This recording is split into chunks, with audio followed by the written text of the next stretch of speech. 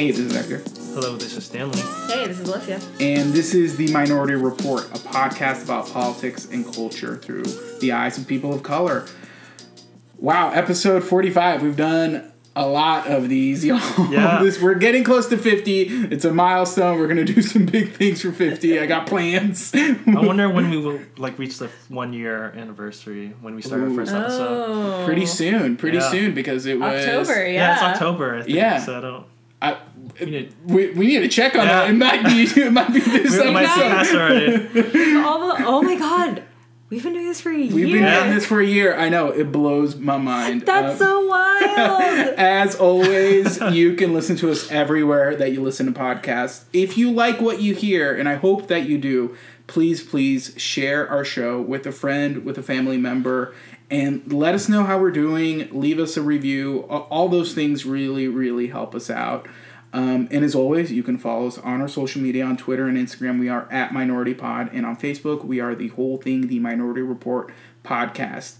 This week, we are going to be discussing the Las Vegas shooting. Of course, America's gun control problem. We will also talk about Rotten Tomatoes. We have a case study on Rotten Tomatoes. We'll talk about the passing of Tom Petty. And there's more, so stay tuned for that. But yeah, let's get started with the biggest news of the week, really. Yeah. This was really tragic. Just horrible stuff. The Las Vegas shooting. So Olivia is going to start us off. So I'm sure everyone's heard about this by now, but on Sunday night, during the Route 91 Harvest Country Music Festival in Las Vegas, a terrorist killed 59 people, and 500 other people were injured. I mean, this is including gunshots, this is including people trying to get out and get to safety. Yeah, absolutely horrible. This is the deadliest mass shooting in U.S. history, so... Previously, that was the Pulse shooting at Orlando, so this has now trumped that. Yeah, and that was what, like 2 years? A couple years ago. Yeah, that was a couple years ago. Not that long ago. It wasn't long ago at all. And there have been mass shootings since then. This is just the biggest ever in U.S. history. The gunman has been identified as a 64-year-old man from Mesquite, Nevada, named Stephen Paddock. Police say they found numerous firearms in his hotel room that was basically across from where this festival is happening in one of the kind of hotel casinos on the Strip. He's believed to have acted alone, although ISIS claimed responsibility. Yeah. That's been doing that a lot. Yeah. But ISIS claims responsibility for a lot of things, whether or not they've done it. So it's one of those things where it's like, okay, probably not. There were about 22,000 people at the music festival. That is a huge amount. Huge number of people. Right. It was sustained gunfire, and Paddock was actually on the 32nd floor. Yeah, so of his hotel room. And the thing about this sustained gunfire is that he was using, illegal magazines and clips in his gun. Like, he had an automatic rifle. That's something that should be illegal. That is illegal. That is illegal. So this was just an absolutely tragic thing that happened. I just remember being just sort of dumbfounded when I read the news and just in disbelief, but also not. That's the sad thing about it. I wasn't entirely surprised that something horrible like this had happened. Like, when it popped up on my phone on Sunday night, just before I went to sleep, I was like, oh, it's just another... Like, not really, but you're like, oh, it's another shooting. It's like, you get jaded towards it, almost. Yeah, I mean... It keeps happening, and I don't know, I read something the other day, I think it was a tweet, where it was just like, I think we accepted that this was going to be a part of everyday life once we accepted that, like, a mass shooting of children was okay. So, like, after Sandy Hook. After Sandy Hook, and nothing was done. And nothing was done. People were still, like, now's not the time to talk about gun control. I think every time you hear about one of these mass shootings happening, it's like, we need to give, the victim's family's time for bereavement was like, but then when is the right time? Because it's never the right time. No, yeah. You know? And I don't know the answer to that. And we're going to get into sort of America's gun problem, just some basic surface level stuff. I think later on we should probably do a case study just on the gun issue here in America. And we will, but this will be sort of a surface look. But one of the things that comes up is this notion that America is unwilling to change after tragedy. So when we hear that, 59 people were just murdered, were killed, and it doesn't shock us the way that it should, that's depressing. That's a horrible feeling. The fact that we're all so jaded. Right. Mm-hmm. And that we're used to it. Living in this country, we're used to it. We're in the great state of Texas where oh man, try to take someone's gun away from you. Yeah. Just try. Just try, and it's just absolutely horrible. I mean, and the other sort of bit, the other thing is that this was a music festival. This was an event where people come together to enjoy music, to have a good time. And it's almost like it's a sacred thing almost, and they're there to enjoy one of the basic things that humans enjoy, which is music, and they're all there together, and then your life is gone. And I'm sure you all saw the footage. I mean, it was horrible and horrendous. Can you just imagine being jam-packed, 22,000 people, and then you start hearing bullets? I mean, that's why there were so many injuries, right? Because it is to a certain extent, it's an enclosed space. Mm-hmm. And so you have a mass amount of people congregated in one area. Right. Yeah. Right. I also want to note, Stephen Paddock was a white man.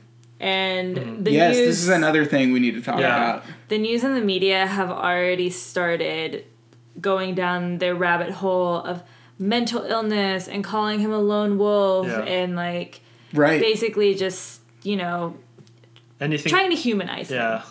Right. And I think...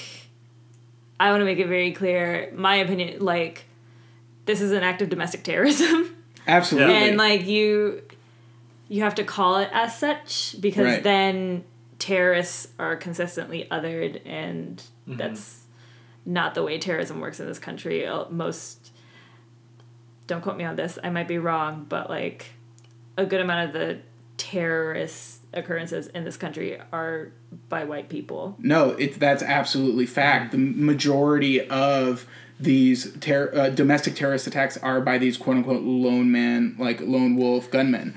And this is just another prime example of it. Now, to be fair and clear, we don't have his motivation just yet. The investigation is ongoing. We don't know much of what happened. And he committed suicide. He committed suicide. There was a lot of guns, and there's a lot of conflicting stories. And, people are coming out of the woodwork saying, he was this, just they could never imagine him doing something like this. And of course, when you talk about mental illness and when you talk about guns, there is a correlation and there is a connection, background checks and all the things that keep people from getting such weapons. Those are things that need to be talked about.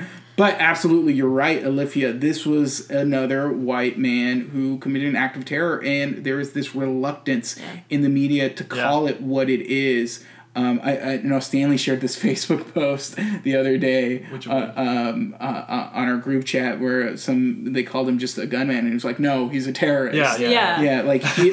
Don't diminish what he is. He is a terrorist, and not to racialize the issue, because people died, and it's not about race, but at the same time, it's important to know, and it's important to take notice of it, because when we are, discriminating against a huge group of people for terrorism that they are not committing, it's the white people that are committing this terrorism. Yeah, pointing it out serves as a way to fight that sort of systematic kind of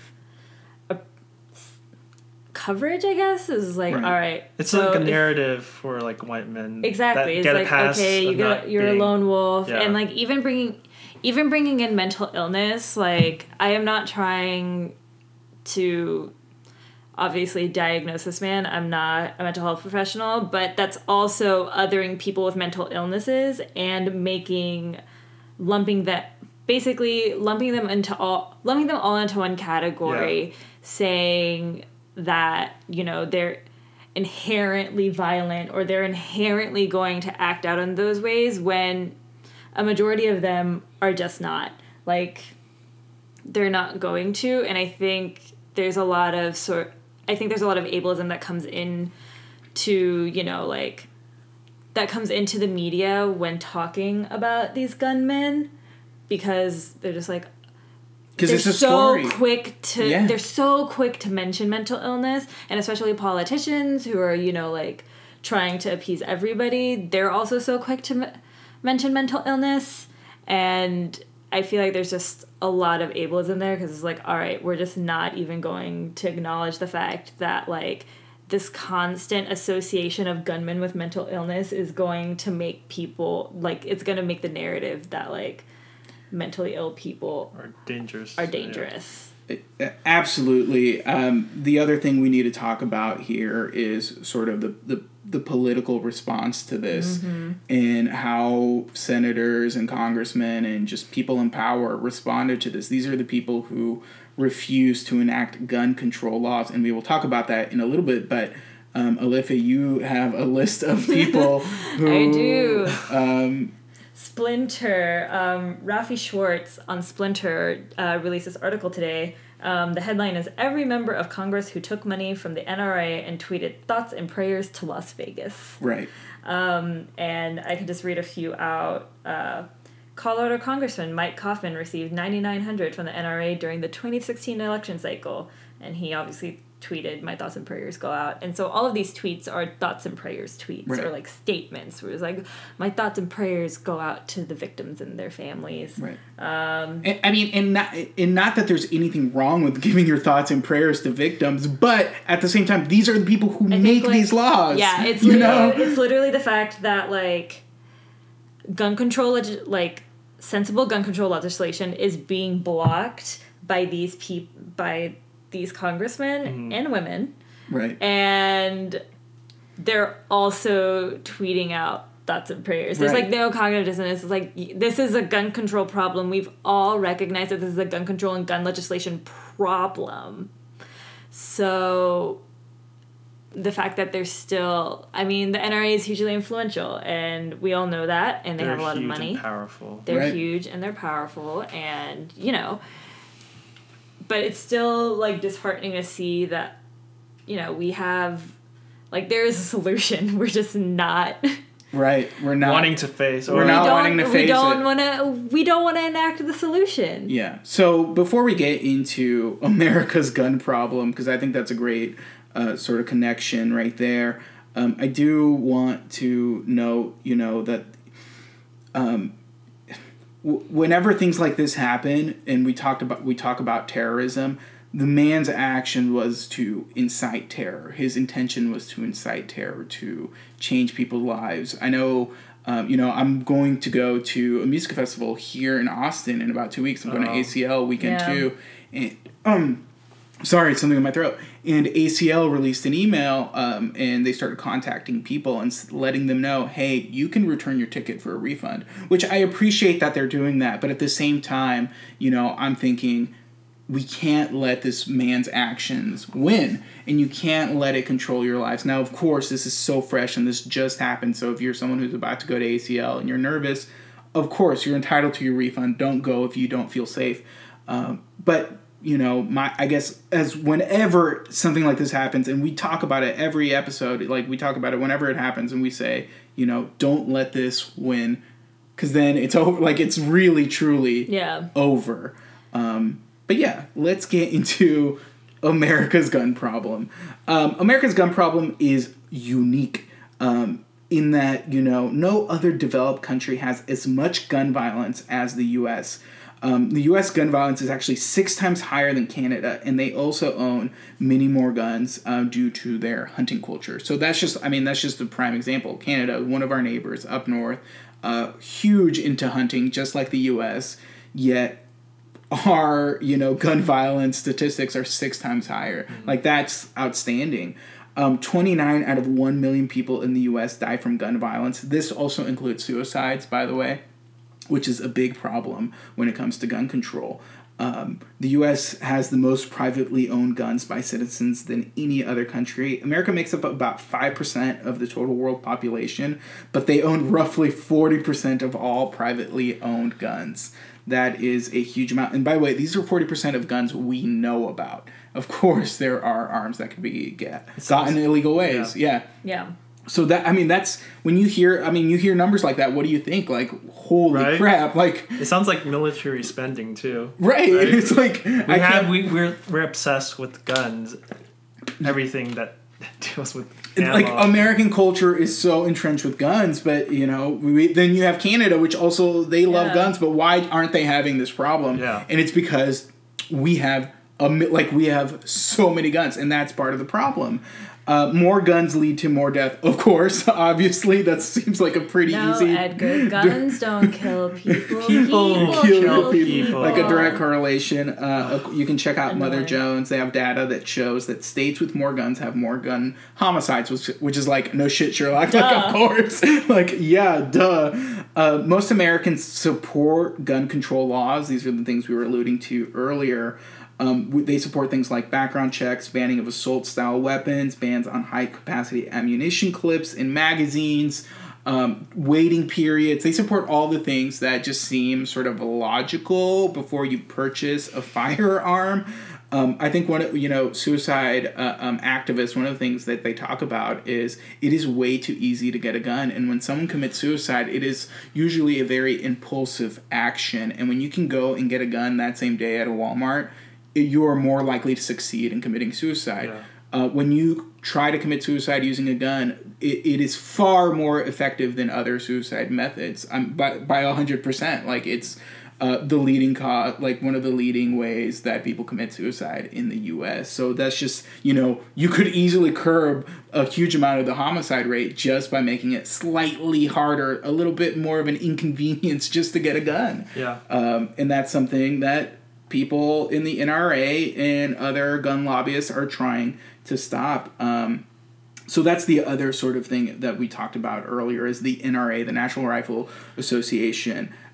They have deep connections with the Republican Party and the conservative movement. And it is their and by the way, the NRA has been categorized as a terrorist organization in the past. Like, this is not, they're closely linked to the KKK back in the day. Like, this is not a great shady shit, of course. Yes. Shady. Like, this is, of course they were linked. yes, to I know. It's not like this is not like a squeaky clean organization, and they have this enormous power in Washington. And until there's some sort of chipping away of this NRA influence on Washington, I just don't see how gun control can get through. There are a lot of sort of different ways that people could go about gun control. In Australia, they implemented probably the most successful gun control law, which was the buyback program, where they literally bought back guns from people at a fair market rate. And not only that, they had a program where people could turn in illegal guns and receive amnesty. So they would be like, okay, you'll return this illegal gun. We won't pay you, but we're not going to charge you, and you're not going to go to jail. So a lot of people took advantage. I think the stat somewhere was that they got about 20% of all the guns in Australia that way. And even though that doesn't sound like a lot, obviously it's not all the guns in Australia, it curbed their homicide rate by over 70%. Just that 20% did so Isn't that much. Crazy? That blows my mind. And of course, Australia is a smaller country, so people may criticize that, but it doesn't matter. Any sort of way that we can get guns away from the people who should not be having these guns, I don't see why that's I don't see why the people are against that. Even if you're for the Second Amendment, wouldn't you be for keeping guns away from people who shouldn't have them? Right? Like, what? Right? Right? I mean, And I think the thing that people constantly bring up, I think, a big liberal argument with gun control and with the Second Amendment is Second Amendment was made for rifles that took 1 million years to reload. Yeah, which is true. And and it was also meant for militias. It wasn't meant for private citizens. This was a very different time in American history, So there's a lot of bits of the Constitution that we Right. sort of, Right. you know, pick and choose. And I think this is one because it involves private property, involves, you know, like fun things that go bang. And another excuse they use is that if we do gun control laws, they'll find other ways to break it or find illegal guns. You know, Right. I'm like, that's the stupidest excuse ever because, like, The people who are going to get illegal guns, they're going to get them anyway. Yeah. But, like, we don't do that with, like, abortion because they're, like, Congress is trying to ban it for many years. And there's this whole debate, like, if it was as hard to get a gun as it was for a woman to get an abortion, it would make it, like, pretty impossible. Right. Yeah, because it's just ridiculous, you know? You go to the store, and then you have to have a 72-hour waiting period. Right. And you have to, like, I don't know. It's like... You have to drive across state lines. Right. And speaking of states, that's the other sort of big roadblock that America has for gun control, which is, you know, states have the rights to create their own laws, and that makes it difficult to control guns in a giant country like the U.S. of 300 million people and 50 states. Like, that is a huge amount. I don't know. This is just, you know, another horrible news event. Like, this is another horrible thing that happened, and we're talking about all these gun control things, but it's almost for naught because if Congress doesn't act, then, you know, so what? Like, it's nothing. Like, you know, I think you put it best, Olivia. After Sandy Hook, we as a country decided we're okay with this. We'll take it. That's depressing. That's so depressing. It's That's really terrible. depressing, man. Yeah, since Sandy Hook, we've had 1,300 mass shootings in the U.S. And of course, we don't know about all of those because some are more, and I use this word in the literal sense, spectacular than others. You know, just tragic stuff. Like I have a story to tell you guys. I don't know, but Okay. like kind of just shows like how all this is like. Yeah. So I was at a film festival, right, and these filmmakers from Australia were showing their film, and during the Q&A after, an audience member was asking. So in the movie, the main character or the characters were using guns, like, but they don't, only like with like 9 bullets, and the audience member was asking, so why didn't they just go to a store to get more ammo? Yes. And then the filmmakers answered, well, unlike America, in Australia, it's extremely difficult to get a gun. And then that was like, everyone just like started clapping. It's like, Right. like, I don't know why, like, it's so hard to get gun control laws in the U.S. And it's like, Especially when a majority of Americans agree that like sensible gun legislation is something we actually need. yeah. Right. I mean, how, you know, that's a perfect It's so illustration, Stanley. mind-boggling. Like, Yeah, you know, and we're obviously we're a podcast on the internet. We're not going to pretend that we have all the answers to Yeah. this. This is a very complicated issue, but all I do know is that this needs to stop happening. And I think an easy way of doing it is just by getting just some basic gun laws, basic gun control laws. I'm not saying Like fucking like ban guns. fucking background checks, y'all. Yeah, just background Background checks. checks. And we're not saying ban all guns. I think that's one of the like arguments people make. Like, no, I don't want to give up my gun. I'm like, I'm not saying to give up your rifle that you've had in your family for 1,000,000 years, but maybe you shouldn't have the fucking handgun that can shoot 1,000,000 bullets. Like, you don't need that. Why the fuck do you need that? You're not going to go hunt a deer with that. Maybe we don't need military grade automatic weapons. No, in our homes. like, maybe we just don't need it. We you don't know? need that, you know. We're a country of excess, and this is one of those vices that is just so fucking horrible and tragic, and I don't know what to do. this is like an issue that should be easily like solved. right, But like there are some like really stubborn people that are preventing it to happen. yeah.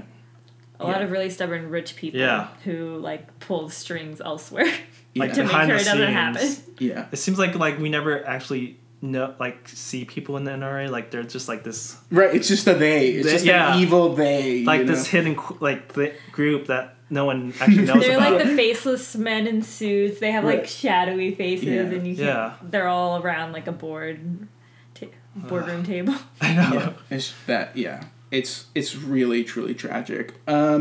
okay, that has been just, there's been some other news items that happened throughout the week, and, we just felt that this was so important and needed to be talked about. And like we promised, we should do a comprehensive gun control case study sometime soon where we can actually get into what that would look like and what are things that people like us can do to maybe make some of these changes. But when we return... Call your legislators. Yes, call your legislators. When we return, we are going to talk about Rotten Tomatoes. Yeah. According to some, the movies had a disastrous summer at the box office. New York Times says that the website Rotten Tomatoes played a part in it because people make sure the tomato meter reviews are high enough before they go see a movie. I do that to myself. Okay, welcome back, everyone. So, our case study this week, we're going to talk about Rotten Tomatoes. Rotten Tomatoes. Yeah, what about Rotten Tomatoes? So, there was this news article released in the New York Times called Attacked by Rotten Tomatoes that was written by Brooks Barnes that was, released around a month ago. So, we've been, talking about this topic for quite some time. Right. Now it's kind of maybe old news, but not. It's still relevant. It's relevant, and it's an interesting topic because it deals with movie-going audiences and how movies are made or broken now. Yeah. And that's fascinating. Yeah. So in the article, just a basic thing is that the author was saying how studios feel like they are the reason why the box office has been really low or slowing down since in the summer was because of Rotten Tomatoes. So the main question that we're going to focus on today is Rotten Tomatoes influencing what moviegoers are watching these days? Ooh, so Olivia, you can give us a breakdown of what Rotten Tomatoes is. So what is Rotten Tomatoes? What is Rotten Tomatoes? So, did you guys ever watch the Rotten Tomatoes? Was it a TV show or was it a YouTube series? I don't remember. They have a lot and they're creating more. No, I know, but way back in the day, they used to have one. What happened? So. They were two hosts and they would just talk about the movies. No, I don't remember. It was real fun, y'all. Did it influence your movie going? But Rotten Tomatoes is basically a movie review aggregator. Yeah. Yes. And there's a lot of them, but this is probably the most popular. In the simplest terms, and movies are rated fresh or rotten according to these aggregated scores. There is a critic score and an audience score. So they basically distill hundreds of reviews and rank it on it's on a scale of 1 to 100 and the percentage. If you're over 75%, I think you're certified fresh. And if you're over 60%, you're fresh. Yeah. But anything under is rotten. Rotten, yeah. So in 2009, these are stats from 2009. It attracted 1.8 million unique visitors per month. Damn. Now, it attracts 14 million unique visitors per month. Yeah. That is 14 million people a month. Increase. I mean, 1.8 million ain't no chump, but 14 million? I know. 1.8 million makes or breaks someone on the internet right now, right? Right. You have 1 million followers, you have 1 million people listening to what you have to say, you made it, you're big time. You made it, you're big time, you have companies left and right trying to buy up your shit. Yeah. Mm-hmm. 14 million. Per month, unique. Unique Keyword visitors. Unique. Unique visitors a month. Last year, though, so Fandango owns Rotten Tomatoes, and I think that's really important to acknowledge because a lot of people buy their movie tickets through Fandango. I do. It's a very popular website. Conglomerates. Yeah. Very popular website to go buy your movie tickets. They own Rotten Tomatoes, and basically last year, tomato meter ratings started appearing on movies before, while you were checking them out. Yeah.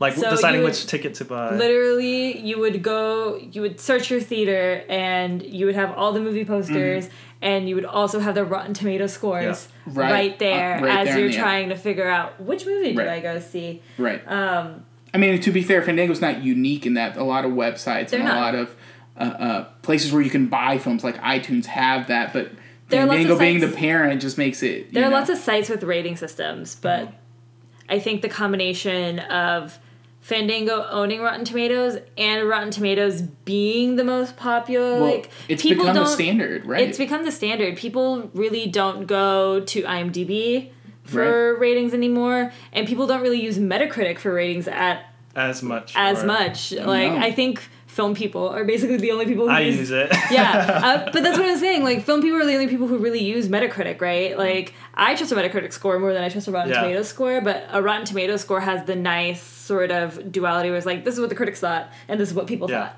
and there's like a wider net. It is a So- wider net.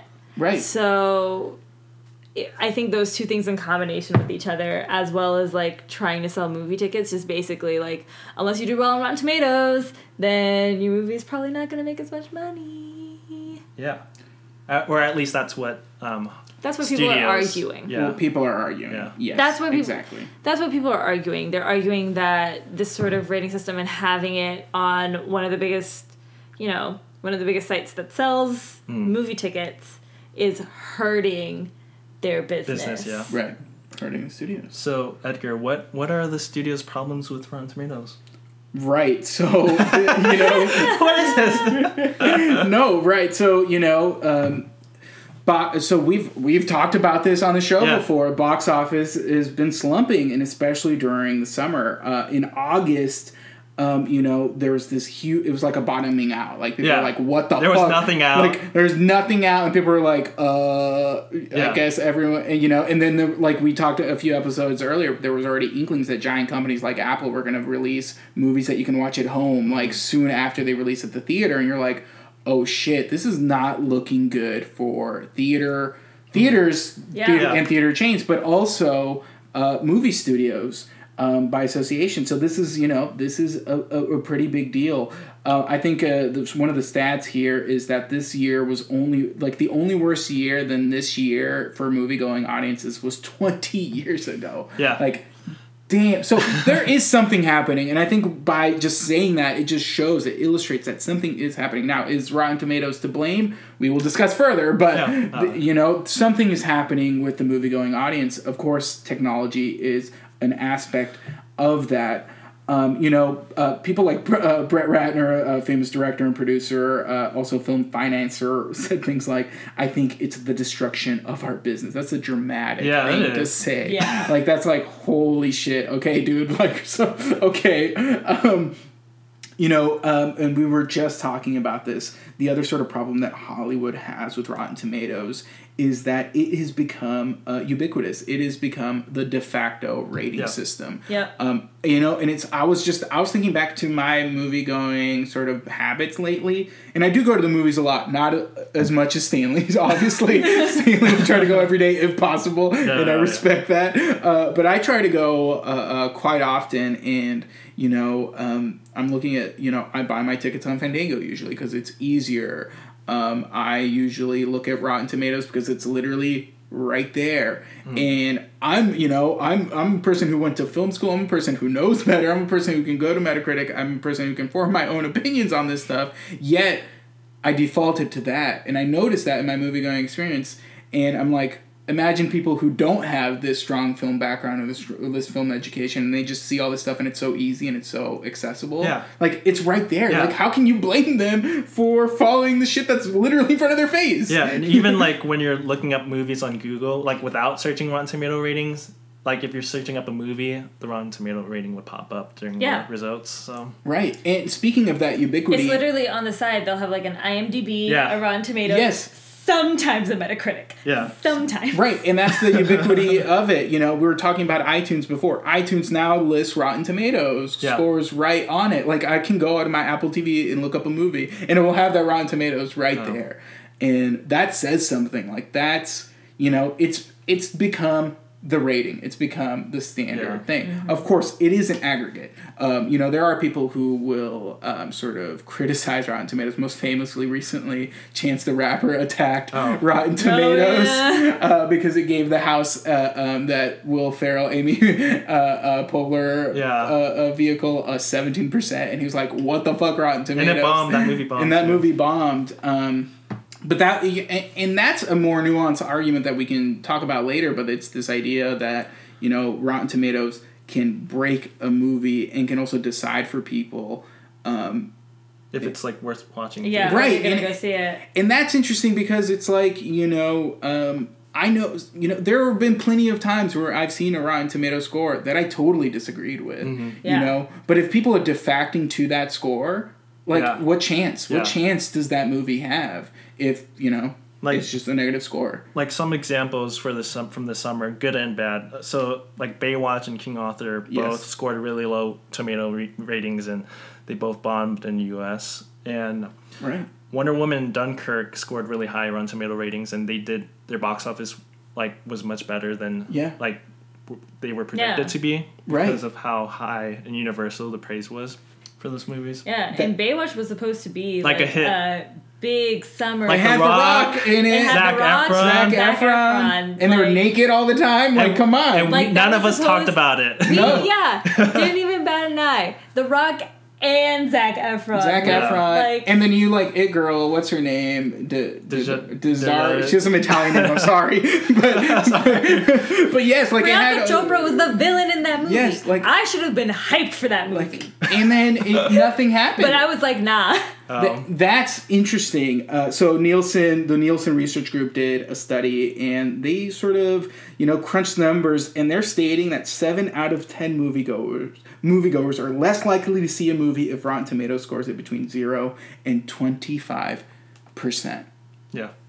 Wow. I mean, these are the people that crunch the numbers. These are the ratings people. That blows me away. But anyways. So, what are the studios saying the flaws of the Rotten Tomato system is? The first thing that studios point out is how binary everything is. It's either fresh or rotten. Yeah. And there's no in between, no middle ground of almost right. Yeah.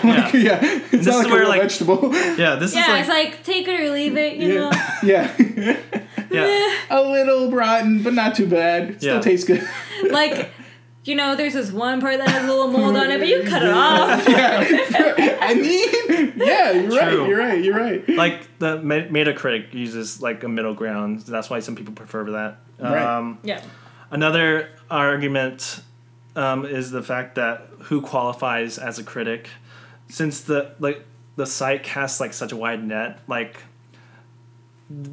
Should one review from this non forgettable blog or not big blog should be weight the same as from the New York Times, right? And the president of Fandango stated that they have strict requirements of getting critics onto the site, and the fact that he also mentioned that critics at traditional outlets tended to be white men, and that they wanted to include more female and minority voices by having this wider net of critics to post on their website. So ways that studios are trying to circumvent this whole thing. How are they trying to get around it? Yes. This is game the system. Yeah, this is should be noted that it's only when studios know that they have a bad movie in their hands, because when it's or they think that Rotten Tomatoes would give it a bad score. Yeah, I mean, there's outliers like Mother. You know what I mean? And so one thing that studios do really often is that they don't screen the movie to critics until the very last day or even the opening of that film. So people will go out and see it for themselves before a rating even appears. Right. This was last done with most recently Flatliners. Oh man. It got a 2% on Rotten Tomatoes, but reviews weren't being posted until Thursday night or Friday morning. Wow. The day of the release. Yeah. Wow. Another thing that studios are doing more recently is screening the films to critics that they think will give the movie a more favorable review. That's what's interesting. That's like really Yeah. sneaky. Wow. That is really sneaky. Like a horror movie. On the article they mentioned Leatherface. The studio screened it to more of the horror movie sites that Right. would like actually like That that type of movie. movie. Yeah. And now it has like actually like an 83% on Rotten Tomatoes. But it hasn't been released. Like it's still like See, Yeah. that's some Yeah. fucked up shady that- shit right yeah. there. that's some shady ass shit. Yeah, because I'm the average moviegoer, and I'm like, oh, this looks like a interesting horror movie. 86%, Yeah. man, it's fucking Citizen Kane of horror movies. I gotta but go you know see there's it. like 6 reviews. Right. Yeah. Right, You yeah. just have to wait until like more reviews come. Then Right. it just Yeah. like plummets. That's true. But I think it also begs the question is like how much of a deep dive are people going to do? Yeah. And Yeah. is that the Not everyone will do the responsibility of the same. site? Exactly. So I think like that is the argument to be had. And lastly, as much as studios hate Rotten Tomatoes, the low scores, they love the high scores. Oh, so yeah. like Yeah. Detroit and Baby Driver got high Rotten Tomato scores. They were like all over the ads, like 93%. Go watch it now. Oh yeah. Right. Yeah. So Right. I Hypocrisy. remember those Baby Driver ads, Yeah. you know. And that's sort of interesting, especially Baby Driver, which is like quote-unquote smaller movie than just your typical blockbuster movie. And they're like, oh shit, awesome Rotten Tomato score. Let's build this audience. Let's Yeah. capitalize on this, you The know. indie buster, if you will. Exactly. and it made over 100 million in the U.S. Man, alone. Edgar Wright, finally. Yeah. It took him a long ass time. Like his most successful film. Yeah, but- it took him way too long, but he got there. Oh, Baby Driver. That's a good movie. Yeah. So I just like want to bring this question out is like, what is like the real problem that Hollywood is facing? Is it Rotten Tomatoes or is it the fact that I just want to put it out there that They're making bad movies. yeah, they're making bad They're movies. still They should- making. So that's should- the yeah. universal thing that they've needed to work on forever. Is Yeah, they should make a just better release movie. good movies. I think you know. 85% of it is that they're making bad movies. Yeah. Like, I legitimately think that there's some sort of...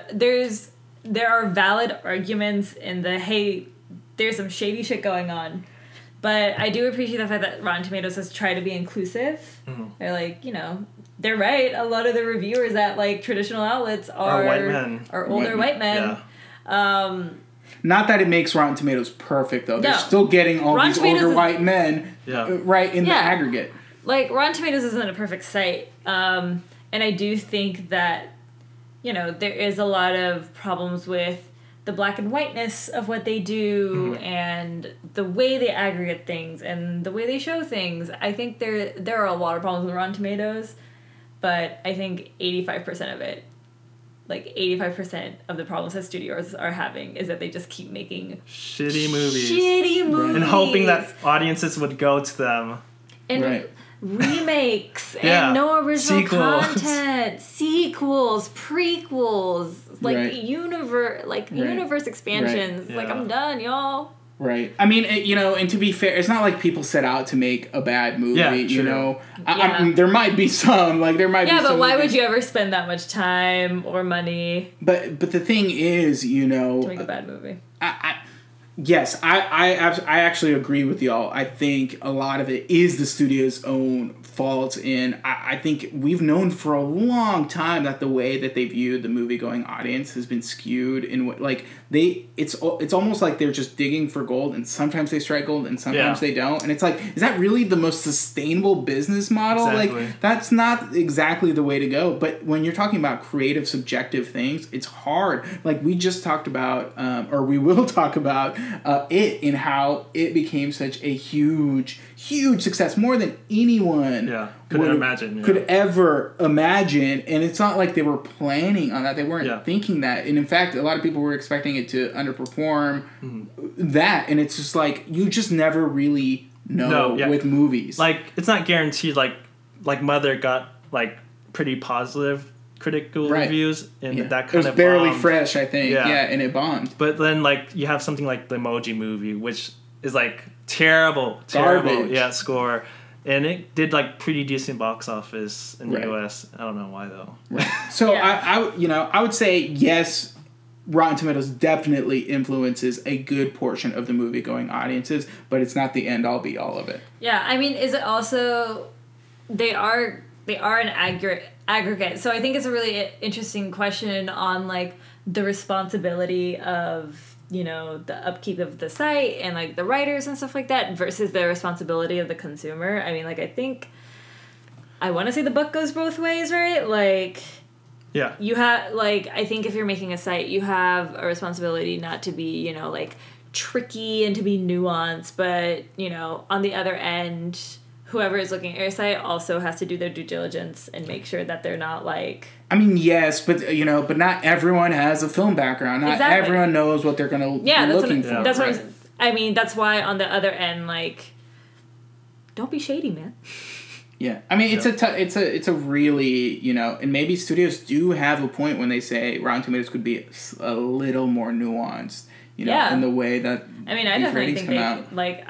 it's Either it's good or it's bad. Like, the black and whiteness of Rotten Tomatoes, I think, is a problem. Mm-hmm. You know, they have the percentage scale there, but I think, like, the imagery is so much more impactful. Yeah. Like, you either get, like, a pretty nice tomato picture, or you get a, Splat. ugly green splat. Rotten thing. Yeah.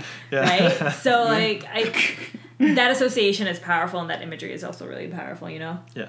And I also want to mention that there was another study that was done where the conclusion was founded that audiences opposite. are like Rotten Tomatoes don't impact box office numbers, but it also concluded that audiences are also more aware of a bad movie, like they can smell it from a mile away these days compared to the past. Right. Which is really That's interesting. why no one went to go see Flatliners, you guys. Yeah, I went to Not see because- Flatliners. Except Stanley. Except Stan. But I got a movie pass. But so, Stanley's yeah. an outlier, and even if he didn't have a movie pass, he probably still would have seen Like, it. No, I wouldn't. Stanley's watching Flatliners. No matter what, because, yeah. You know, he has a movie pass and he's like, well, fuck, I don't have anything else to Yeah. watch. Yeah. So I'm gonna Like, go if fucking I see didn't have Flatliners. it, I wouldn't have seen that movie because of Rotten Tomatoes. Right, You know? right. I mean, and, you know, to Olivia's point too, a lot of it, it's like, hey, people, make up your own mind. Don't always listen to what people say is popular. Like, you know, Mother, for example. Like, even though, you know, I go back and forth on whether I recommend it to people or not, but at the same time, I'm like, watch it and decide for yourself, because that is a movie that I ended up loving and adoring, yet some of my closest friends absolutely hate it and detest it, and it's like, hey, like, that's fair, but it is what it is. You watched it and you made up your own mind.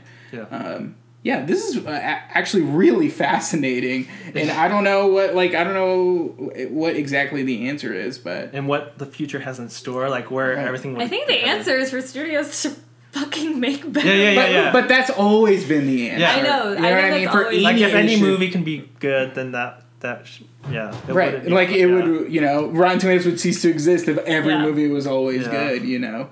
And that's the thing. There's changing like tastes in America, and people change what is considered good and bad. Like, you know, that is a truly changeable thing. And another thing is like competing screens, like VOD and Netflix and all these streaming websites. Yeah. So people staying at home might also have to deal with like the decrease in attendance. And I think we were talking at work the other day about something, and it was literally like, okay, well, back in the day, people were talking about cell phones as being the second screen, and now cell phones are very much our first screen. They are the first screen. They are the screen, and every other screen is a secondary screen. Yeah. Well, yeah. That's why we're spending thousands of dollars on our first phone, screen. yeah. Because that's what it is.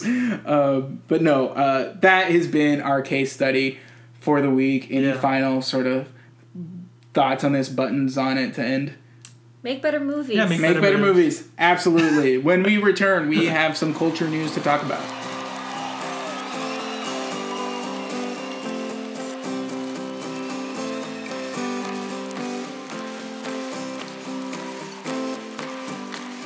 We started out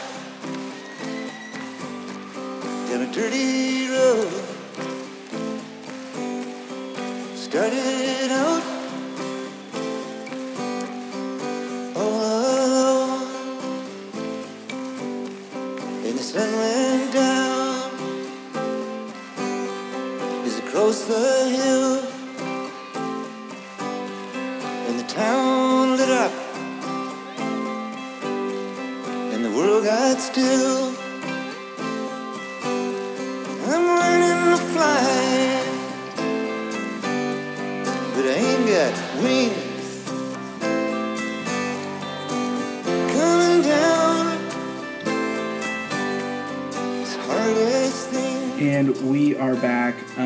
We're going to start off with a little bit of a somber note. One of the biggest cultural pieces of news this week was the passing of rock icon Tom Petty. He was 66 years old. He passed away this Monday, actually, just a few days ago, 2 days ago. It's really recent.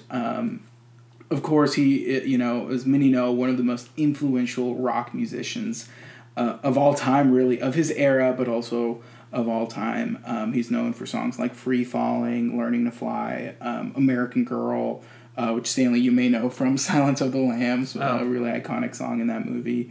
Won't Back Down, and, of course, Mary Jane's Last Dance, classic albums like Damn the Torpedoes and Full Moon Fever. Petty, he was one of those figures that came to define the youthful, rebellious sound of, like, that punky, youthful, rebellious sound of 70s hard rock that still influences music today. I think I read an article the other day. It was like the countless times that people unintentionally plagiarized Tom Petty in modern rock music, and it's quite a bit, actually. His music is one of the, when you think about rock, you think about this. It's a varied genre, and a lot of it has a lot of British influence. But when it comes to Tom Petty, he's one of those uniquely American voices, and his music was really, truly American in nature. It was about freedom, about the wide open horizon, about the road, about driving. When I was telling my brother about Tom Petty today because he was wanting to learn more, and I was like, it's the ultimate driving music when you listen to Tom Petty.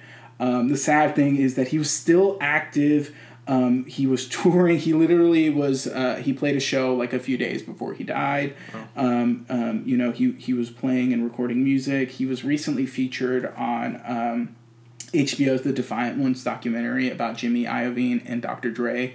Not sure if either of you have seen it. I highly recommend it. One of the best music documentaries I've seen in a long, long time. And Tom Petty's one of those really influential early figures in Jimmy Iovine's life that would really go on to define a lot of what goes on in music today. I wanted to mention it because Tom Petty is one of those musicians that means a lot to me personally. Learning to Fly is one of those songs that has gotten me through a lot of hard times in my life. So, when I heard the news, it's actually kind of interesting. There was a mishandling of the information. Whenever it was sort of first reported, there was a lot of misinformation about what exactly was going on. Eventually, it came out that he died of cardiac arrest. Really tragic when it happened. I remember I was spending some time with a really close friend, and we both embraced and hugged because, Tom Petty was one of those figures that meant a lot to us. But yeah, I'm not sure how much Tom Petty and Tom Petty's music means to y'all. So I'm not trying to put y'all on the spot, but he's like this hugely culturally important figure, and it's just a sad thing. Whenever things like this, it's just sad. He was 66 years old. Like, damn, yeah, so young. That's young. Like, I know this doesn't seem young, but it is. No, he was young. He was still active. Yeah. It's so weird. He was such a big. I feel like he was just such a big part of the cultural zeitgeist. Right. It's like, even if you've never, like, if even you have if you no don't idea, know who Tom Petty is, you hear his music. His music, you hear it, you're like, holy shit. And then you realize how much it's influenced, like, the music that you know and love today. But yeah, rest in peace, Tom Petty. You will not be forgotten, that is for sure. But moving on. So, J.J. Abrams and Paramount are teaming up to do a live-action remake of Your Name. Your Name. Yeah. Anime, huge hit. In Japan, especially, but not, we revealed the episode, or the movie, like, a few episodes ago, but J.J. Abrams is only producing, I think. No directors are attached yet. And the Eric Kaiser is attached to write. He is known for, most recently, Arrival. So, which was a very amazing good movie. Very good movie. What do you guys think? First thoughts. I'll go first just because I have no dog in this fight. We'll talk about dogs later. But this movie, I have yet to see it, but of all the people who've seen it, like, everyone says it is an amazing, wonderful movie. I've seen the trailer a few times. We talked about it on the show, of course, so I think I know a little bit of what's going on. It sounds interesting. J.J. Abrams is an interesting choice to be attached as producer. He's just one of those huge names that can get shit done in Hollywood. So, like, having this could be a big plus. But other than that, I really don't have much to say since I don't know it. And I hope to know it. I need to watch the movie or Olivia will shame me. You really do need to watch the movie. It's so good. Yeah. Olivia? I do have a little glimmer of hope because one of the original producers is also attached to be producing alongside of Abrams and one other person. Okay. So, that gives a little bit of hope. But, man, I Right. really, like... Don't mess up, Hollywood! I mean, like, I was sitting here railing against remakes, right? So I obviously don't want more remakes. Yeah. And I really love the original movie. Like, the original movie is so good. It's amazing. It's one of the best animated features. Yeah. Just bar none. Like, it's so good. It is. Like, it ranks up there with Ghibli movies for me, which is like, that for me that's a hard bar to meet. Yeah. For any movie. So I don't know. And I know like a good amount of the elements in that movie are so uniquely Japanese. Like a lot. Yeah. I don't want to spoil anything, but there's some like there are a lot of elements that just have to do a lot with like Japanese spirituality and Japanese folklore religion and customs and traditions and like it's just like locations of where the two characters are. I mean, it's very. I can almost see what an American adaptation looks like. Yeah, a little bit. Like I can almost see what it looks like. I really, really loved, just everything about the original. I don't know. Would you be totally opposed to an American reimagining, like an American version reimagining of the story, just on principle? I mean, I think it really depends on who gets attached to write it, who gets attached to star in it. I think it would be really interesting if you had Japanese American actors and like maybe you try to do a fusion of the two things. I'm not holding out hope for that. Yeah. I know it's going to be two white people, like I already know. Probably. Yeah. But like I feel like there are interpretations of it that could be interesting. Especially since it is a very uniquely Japanese tale. I would be interested to see what it looks like from like a Japanese American perspective. I think that would be a cool thing to see since there is so much of Japanese culture and religion and tradition and stuff like that in the movie itself. Yeah. So some of that would be lost. In Yeah, translation. But it could gain. But theoretically, yeah, it could gain. Translations always other like things. lose things, but Right. it always gains other things.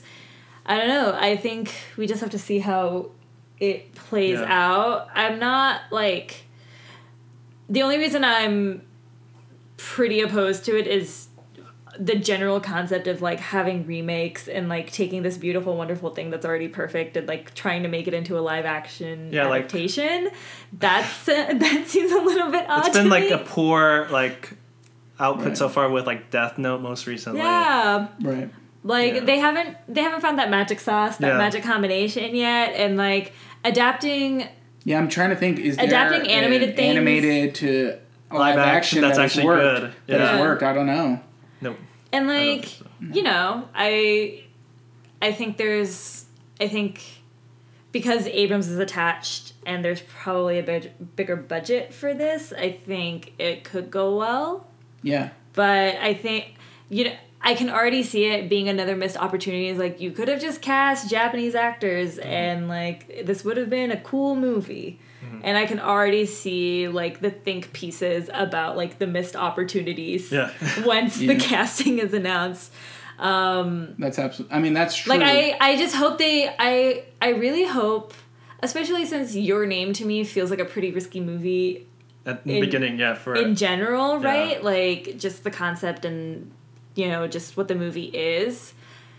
It would be a shame if they brought Abrams and Bad Robot in to like get it greenlit and they didn't take any risks. Right. You know what I'm saying? If it decides to cut out like like just make it more mainstream, Yeah. more palatable. Yeah, like it's, and I feel like time and time again, the movies that are taking risks are like, I feel like if you're going to do, like if you're going to do a remake, if you're going to do an adaptation, if you're going to do this animated to live action, like ball out, Yeah. take the big risks and like do interesting shit with your movie, because otherwise it's just gonna end up looking like a bland version of an already great Beautiful movie. Yeah.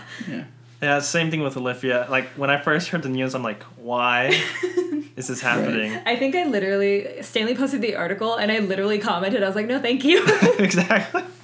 And, like, I really love J.J. Abrams. And, like, when I heard, like, the writer was the guy who wrote Arrival, I was like, okay, this gives me a little more hope. Yeah, those are two pretty big names. Yeah, and I'm like... talented people. Yeah. Like, now I'm actually, like... I'll wait and see, like, because it could be interesting, I think, like, setting it in America. But just, like, how the plot or the story would fold out would be so completely different. I want to see what other choices they make. Like that'll be the most interesting thing watching this. Yeah, because like now that I'm thinking back, there's so much about it that's like so Japanese. Yeah. Yeah. But I mean, I totally understand that argument, but at the same time, there are adaptations that have worked, that have crossed cultures. Yeah. Oh, yeah. There are times that cultures, adapt things that you're like, that. How could that ever work? But it works. Yeah. The Office being a huge example of that, which is uniquely British, but somehow it worked in America in a completely different way. I mean, I'm not. It's possible. I'm saying it's possible. No. I definitely think it's possible, but with the caveat, with like you have to take some pretty big. I think you have to take some pretty big fucking risks, especially when you're going from animated to live action. Yeah. And like the writer, he adapted the short story for Arrival, which I read, and it is so completely different from the movie that like when I read the short story, I'm like, how the hell did he find out a way to make this whole movie a feature? And like he somehow did it like so perfectly. I'm like, okay, maybe this might work. I'm a little bit more optimistic because he's attached. Yeah. I really want to see who their director choice is and what their casting choices are, because that'll determine whether or not I'm like into it. Right, basically. And now it's like it's really early in development, so. Yeah, but speaking of movie news, it has become the highest grossing horror movie ever, surpassing previous record holder The Exorcist. The Exorcist, iconic movie. Yeah. It grossed, the movie grossed. it grossed. It grossed. No, it grossed. It grossed $500 million worldwide. Ooh. And The $500 Exorcist. million. Yeah. But this is not adjusted to inflation. Beyonce money. So that's just a caveat. Right, caveat. Because if it were, The Exorcist would still be number one. That would be like closer to under $1 billion. To be fair, The Exorcist has like 30 years on it. Yeah. to be fair. Yeah. So, but that's still like a pretty big deal. Yeah. Because for an R-rated horror movie. Yeah. Yeah, like those Rotten Tomatoes, y'all. Rotten Tomatoes. This is all Rotten Tomatoes' fault. Yeah. But yeah, that's just wanted to mention that news. Yeah, I mean, both Stanley and I were pretty big fans of the movie. And they also announced the date for the sequel, which is like 2020. 19 or 20. 19, I think it was 19. It was 19. Of September, like the same weekend, basically. Damn. I know. I'm excited. We'll see. That's being fast-tracked. So if you're a Stephen King fan, this is like the golden era for you. You got like Netflix series, you got all these movies. Yeah. Except the Dark Tower movie, apparently. Yeah. We don't have to talk about Dark Tower. Garbage. Let's forget that. Rotten Tomatoes. Yes. But speaking of Netflix. Yes. So there's this... Netflix made a deal for the Shaft reboots with... another reboot, Olivia. Yeah. I know. I'm annoyed, y'all. But this is like pretty huge news, though. Yes. Because industry news. Netflix is co-financing the movie with New Line Cinemas, splitting the $30 million budget, so about $15 million each company will offer. And this will... so the way they're releasing this movie is the first 2 weeks, New Line is releasing it in cinemas. And after 2 weeks, the movie will appear on Netflix right away. maybe there's a way for streaming and studios to work Together. Yeah, and that has to be one of the shortest theatrical to VOD release. I know there are certain movies that came out at the same time, but just this. But this is like a bigger budget. Yeah, and it's a hybrid. I think it might be a smart strategy because you can make the 2-week release an event before it goes completely digital. Because most films make their money in the first 2 weeks. Yeah. Of the box office. I think it's a smart move. Right. Yeah, I wonder how this will change everything in the future, If more of this will happen. Yeah, and people have, TVs that can handle movies like this now. This is like the best time to be a, home theater owner right now because you're like, things are looking out for you. Like, you got some good content coming your way, and it's coming sooner than later. That's interesting. This will affect, my question to y'all, with the deals like this, obviously this is in the studio's best interest to sort of, connect with a streaming service this way. But what about the theater? How do y'all feel? Like, do you think theaters are on the decline? Like, is this spelling the end for the theater? I don't know if it's spelling the end for the theater, but like theaters have been on the decline for a while. A long time. I think a lot of theaters are going to shut down. I think theaters are going to be used for more like specialty like event, like fucking Fathom screenings. Like, Does that make y'all sad, Stanley?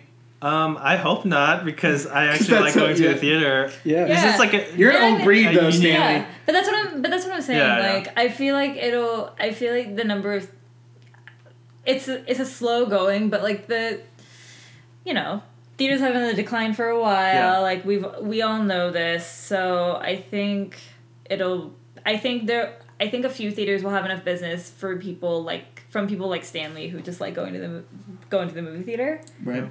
So, like, I think there's going to be enough of that to, like, I don't think the theater system is going to shut down completely. Like, I still think you're going to have fun, like, events. You need places to screen movies during festivals. Like, you need things. Right, but this, I don't think the theater will be the way it is now. Like, no. It's highly special. It is it's going to completely have to change.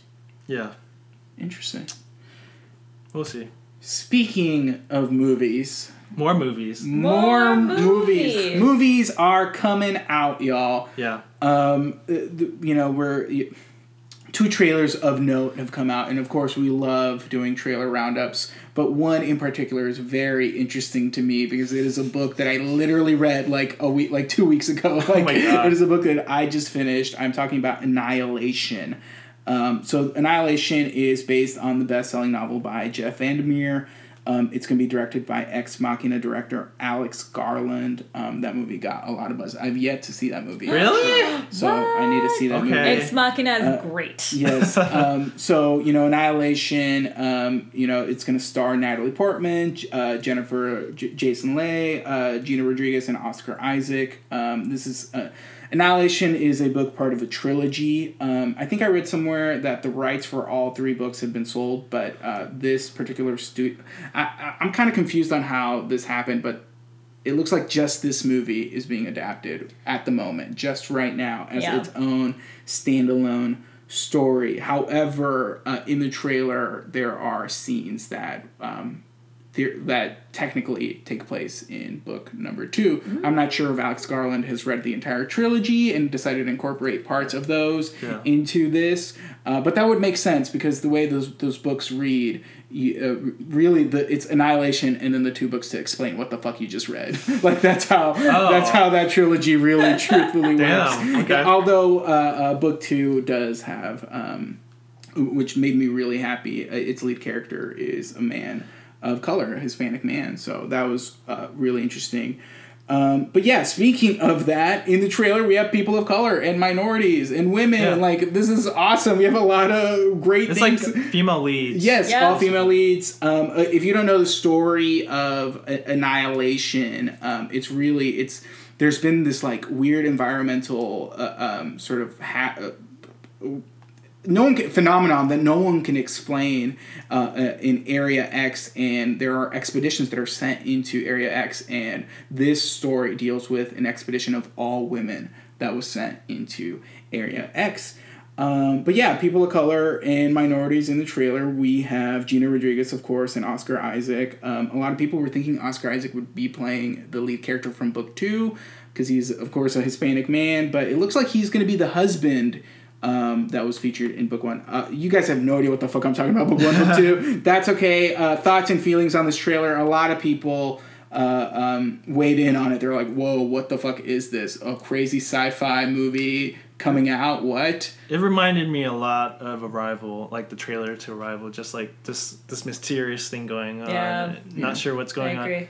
And I'm looking through the cast list, and I find it so interesting that the characters' names don't have like actual names, but just like pronouns. No, and that is by design. Yeah. Yeah. Like the biologist, the psychologist, the surveyor. It's really interesting, but yeah. I think it looks great though. I'm hyped for it. Olivia? Yeah. I'm hyped.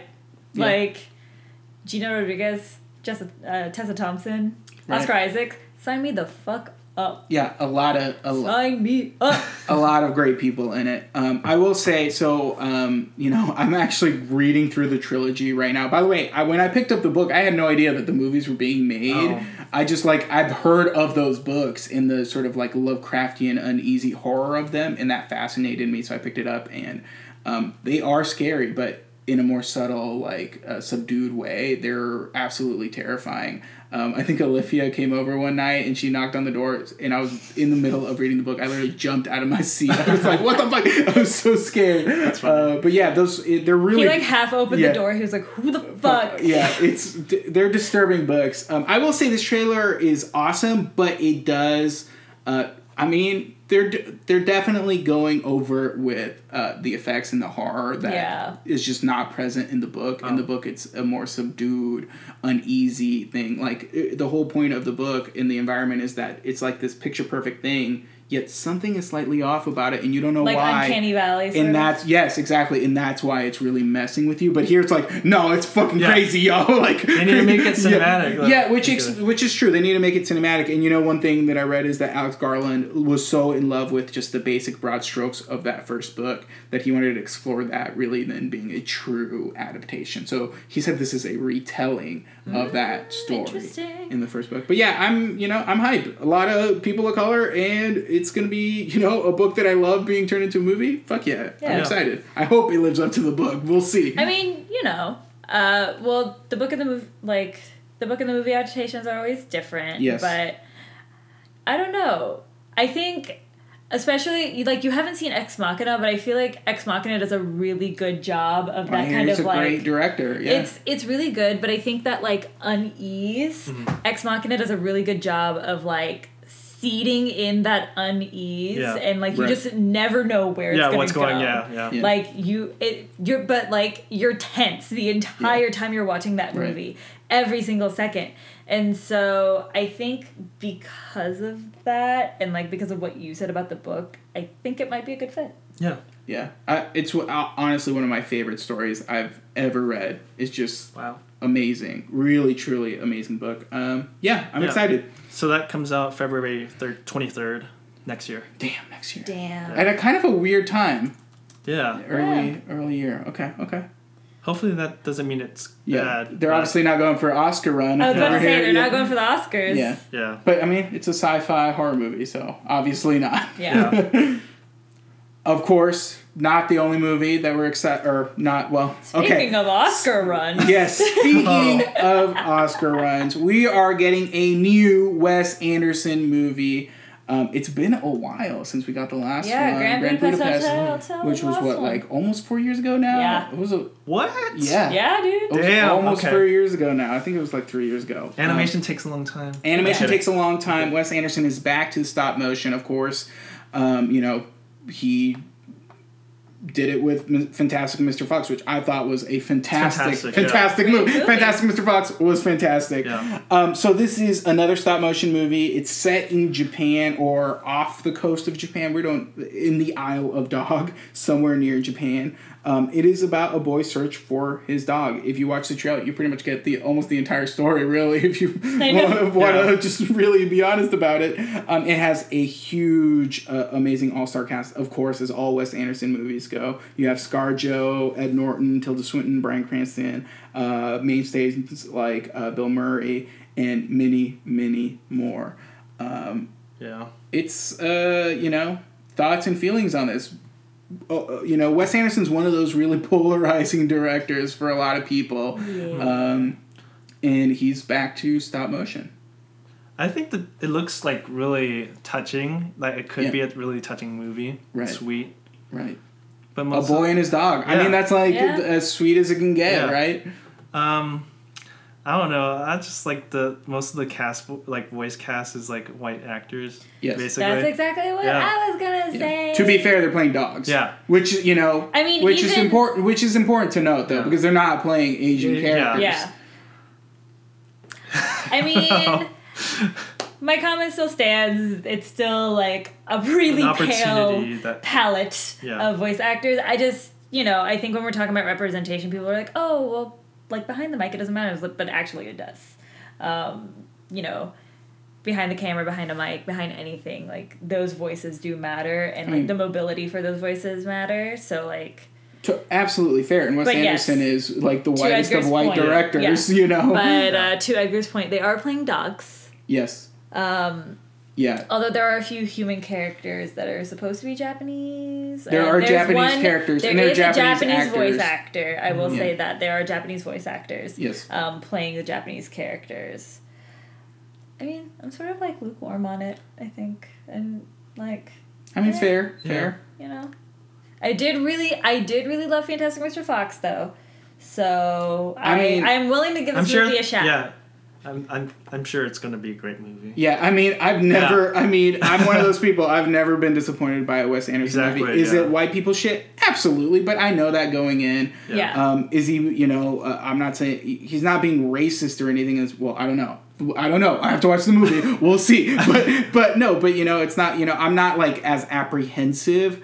But definitely Wes Anderson, he's a Texan man from Houston. Yeah. His movies are about other people's cultures. Like he, True. whether it's European culture, whether it's other American culture, or whether it's, culture in Asia. Darjeeling Limited, of course. I haven't seen that movie. And a lot I of don't know people- how I would feel about it, honestly. Well, it's about white people in India. So, I mean, how do you feel about that? Not that it treats the Indian characters unfairly or anything. of course. It's, about these white people. Because that's what Wes Anderson's interested in, is usually affluent, rich white people. Like, that's the people. I mean, Royal Tenenbaums. Like, that's the stuff that he likes. Yeah. I'm not saying it's not brilliant. I fucking love Royal Tenenbaums. I think it's an amazing movie. White people shit, man. I do feel a little bit weird about the kind of Japanese font in the poster. I'm just like, I don't know how to feel about it, is what I should say. Like, I don't have an opinion. Mm-hmm.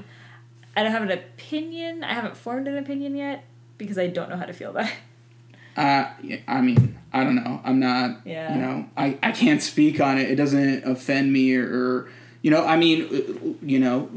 is writing, and it's, it can be, we use Arabic letters. We, like cultures and everything changes in the writing form is so different, but it's definitely being used in a stylized way. But to be fair, the movie takes place in Japan. Yeah. And as obviously a lot of Japanese culture in the movie, just in the little trailer that you see a lot of Japanese influence in Japanese culture.